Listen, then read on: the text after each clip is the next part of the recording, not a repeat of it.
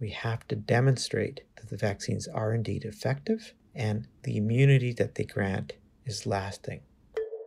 Does it actually prevent the illness is what we need the phase 3 trials to show us. The numbers suggest people may be growing skeptical of how safe it might be. The news around a vaccine can get really convoluted.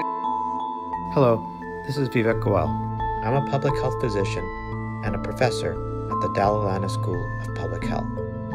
This University of Toronto podcast will be giving you ongoing updates on what's next for the pandemic from my perspective.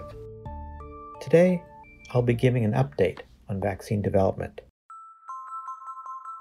The World Health Organization reports that there are 44 vaccine candidates now in studies in humans. 10 of those are in phase 3 randomized clinical trials, the most advanced stage of research regarding a vaccine. This is when the effectiveness and the safety of the vaccine is evaluated. You may have seen news of some vaccine studies being stopped because of safety issues. This is a normal part of such clinical trials. In order to protect the safety of participants, the trials are stopped every time there's an adverse event until an independent monitoring board assesses the issue. Such stoppages do not normally get reported by global media. So we should not take these reports as any kind of signal that the vaccines are more or less safe. The regulators who will have to approve the vaccines are working very closely with the developers and examining data in real time, what's known as a rolling review process. This will allow for the reviews of the vaccines to be done very quickly once the trials are completed. Manufacturers have also started production of the vaccines in anticipation of the approvals, so that once that happens, initial doses can be distributed quickly. Several of the manufacturers are anticipating making emergency applications for approval before the end of this calendar year. While vaccines have been approved for limited uses in Russia and China, these will be the first vaccine candidates submitted for assessment in the United States, European Union, and Canada.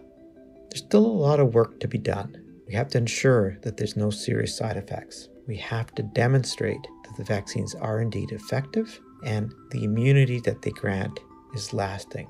We will need to evaluate whether multiple or repeated doses after some interval of time will be required.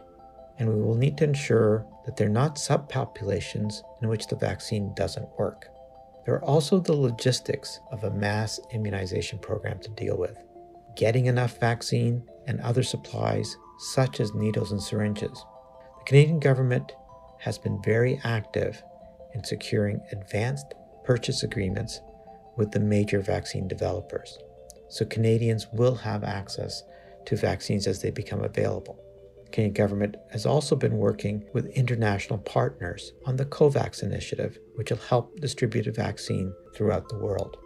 But it will take time for enough vaccine to be delivered, and so there will be a need for prioritization of which populations get the vaccine first. And we will also have to work to deal with those who may have concerns about the safety of the vaccine and may be hesitant to get it. If people feel that the vaccine development has been rushed or the review process has not been fully transparent, they may have greater concerns about the vaccine. A great deal of communications and education is going to be necessary. So the most recent results are very hopeful, but we will continue to require patience before we get a fully effective vaccine out into everyone's arms. I'm Vivek Goel. Until next time, stay safe.